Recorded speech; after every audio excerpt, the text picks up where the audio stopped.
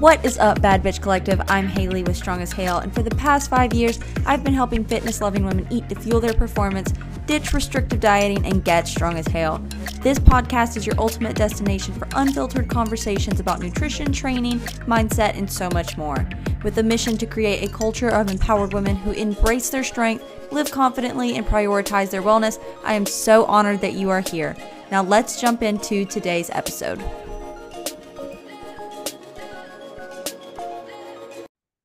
Alrighty, bad bitches. Welcome to another episode of the Bad Bitch Collective. Today we're going to be talking about nutrition apps. A fun little, thing that's been around for a long time. But it's kind of time that we maybe start to talk about these things in a different way, right? Because there's MyFitnessPal, there's Chronometer, there's First Form, there's RP, and these tools are very easy, very accessible, and very affordable. Are they really helping you, or are they maybe hurting you? So let's dive in. So New Year's has come, it's gone, and a lot of nutrition resolutions are being made. And one of the first thing that happens every single year that this cycle begins is we download the nutrition app. Right? That's usually step one that all of us do. We download MyFitnessPal or the First Form app or RP or whatever. And we're like, this year's the year that I'm going to give it my all. And so I was kind of curious this year. And I was like, you know what? I've heard a lot about this app called Chronometer. Let's give it a try. Let's just see what happens. And so I downloaded it. I gave it all of my nutrition information. I gave it my weight, my height, my activity level, my goal of fat loss, which so many people are going to be putting in. And here's what it spit out at me, okay? It gave me, to lose fat, 1,591 calories and 99 grams of protein. It gave me carbs and fat too, but we're not going to really talk about those that much. So I don't know if you guys know this. I know this from my expertise and from having done this for a long time, having my own nutrition trackers, coaches, et cetera, et cetera. But I burn more than 1,500 calories by the time that I wake up in the morning. I wake up with my Aura data at about 1,800 calories. That's without having done anything. That's just sleeping, which goes to show that these apps are completely unreliable. Because if I were to eat 1,500 calories a day, and my body weight is 155, so not even close to my body weight in protein, I know that if I were to eat this way, that I would be cranky, I would be moody, I would be hungry, I would have zero energy, my lifts would suffer, my performance would suffer, my relationships, my quality of work, my quality of life would suffer if I ate at this level of calories.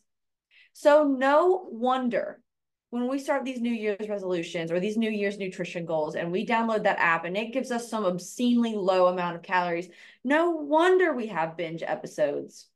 No wonder we can't stick with the diet for more than a few weeks. No wonder we feel like absolute garbage. And it's because these apps have no human ability to take into account the type of exercise that you do, your body composition, the sustainability of your goals, your muscle mass, your training history and training age, your true activity levels.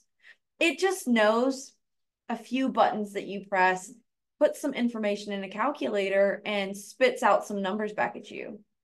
But human beings are more complex than a calculator. And this is why nutrition apps, they are so easy, so accessible, so affordable. And I have to give them that. I have to give that to them. But are they reliable? No. And are they likely setting you up for failure from the beginning? Probably. And so this is why we have to be very careful when we're using them, and we have to take the information that they give us with a grain of salt. And because a lot of you don't have the knowledge in nutrition and the background in nutrition that I have, and neither did I when I started, And so that is what a big issue is when it comes to just trusting these apps blindly. But have no fear. I do have a solution for you. Have no fear. I do have a completely free resource for you. So if 2024 is the year for sustainable fat loss, gaining muscle, improving your performance in CrossFit, I have a free guide that you can download. I will link it in the show notes that walks you through the step-by-step process that I use personally to set my calorie and protein goals, and the step-by-step process that I also use with my clients to get them amazing results and amazing transformations. So if you want that, the access to it is in the show notes. It is the bread and butter of anything I've ever put out. It's the most helpful thing I've probably ever put out in my life. I don't know if I'll ever top it. I'm going to try, but you know what? If I don't, I'm happy with that, because it's going to help you know exactly what calories, exactly what protein that you need to eat to reach your specific goals. That's not going to tank your performance, not going to leave you in an energy crash, not going to tank your mood or just make you miserable, right? Who wants to be miserable? Nobody. And so then let's talk about MyFitnessPal. The number one food tracking app in the universe, in the world, has been around for the longest time, has the most amount of foods ever inputted into it. But is it all that it's cracked up to be? Well, I'm going to tell you about my client, Kim, who sent me her screenshots of her MyFitnessPal data. She was simply trying to figure out if it was okay for her to be over her protein goal if she was under her calorie goal. And in most circumstances, sure, whatever. If you are over your protein goal and under your calorie goal, not a big deal at all, especially for her, since fat loss is an aspect of her goal. And knowing that she's still within her calorie goal, if she were over her protein, it wouldn't really matter. But here's what was funny about the screenshots that Kim showed me. Picture this with me. I'm going to be saying a lot of numbers, so just hold on with me, okay? She had 17 grams of carbs left for the day, but she was over her fat grams by 7, and she was over her protein goal by 31 grams. However, she had 61 calories left over for the day, according to MyFitnessPal.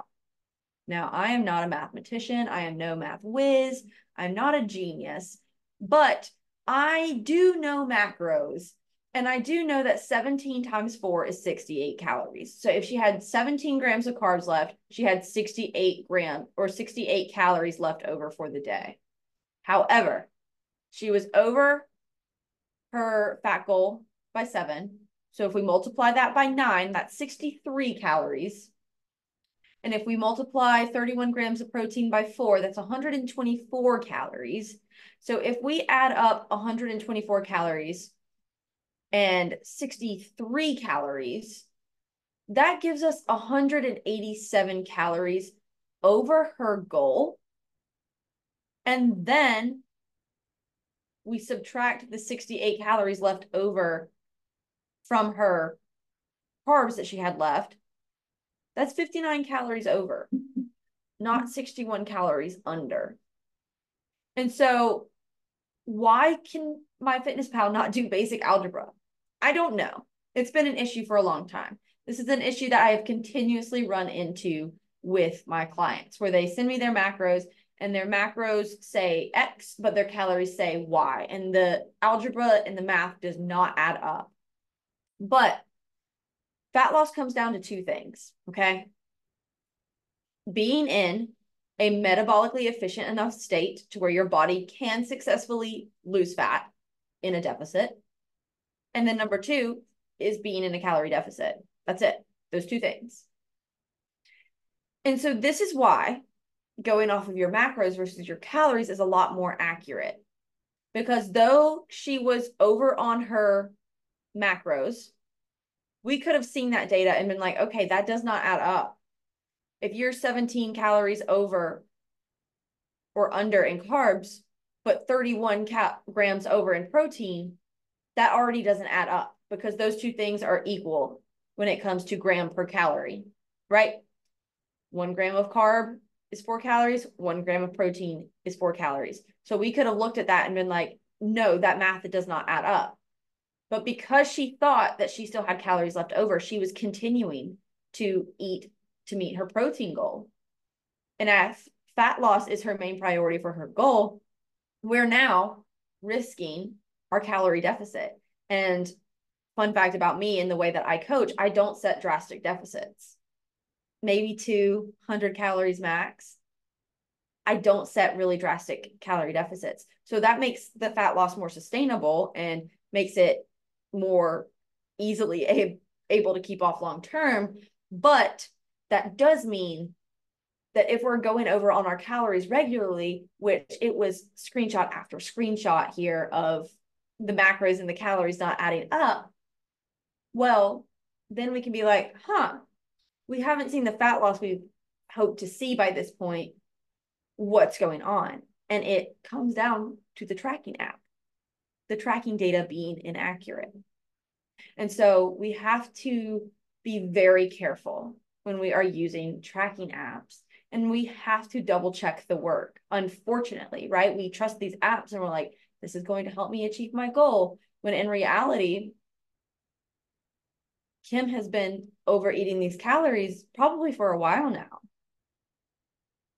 So anytime that she's been trying to go over to meet her macros and the calories are also over, even though MyFitnessPal says they're under, that's a little bit more that we're taking out of the deficit every single time, making progress even slower, right? So we have to be careful out there when we are using apps to give us nutrition goals or to track our progress. And MyFitnessPal is the only one that I found that's consistently inaccurate in calories versus macro conversions. So if you find one that is better at that, great, that's awesome. Send it my way so that I know for my clients. But we still also have to use discernment when it comes to those apps setting our calorie goals and our macro goals in the first place.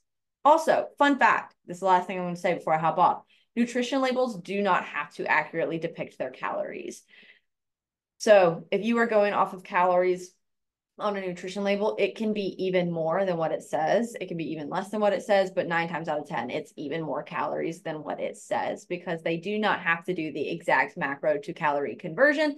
They can round or round down or round up based on the types of ingredients in that food. So fun fact, so make sure you read your nutrition labels, read the macros, and that is why I love macros and I preach macros and I use macros with my clients, because it is so much more accurate of a way to track and get you way more accurate results. So that is all for this episode. I have linked the free guide in the show notes, so if you want to grab it, go there, but I will see you next time. Thank you so much for tuning into today's episode. Hopefully you got some value. If you did and you want to learn more about how Strong as Hale can help you achieve all your health and fitness goals, DM me on Instagram at strong.as.hale for more information, and I'll be in touch. See you next time.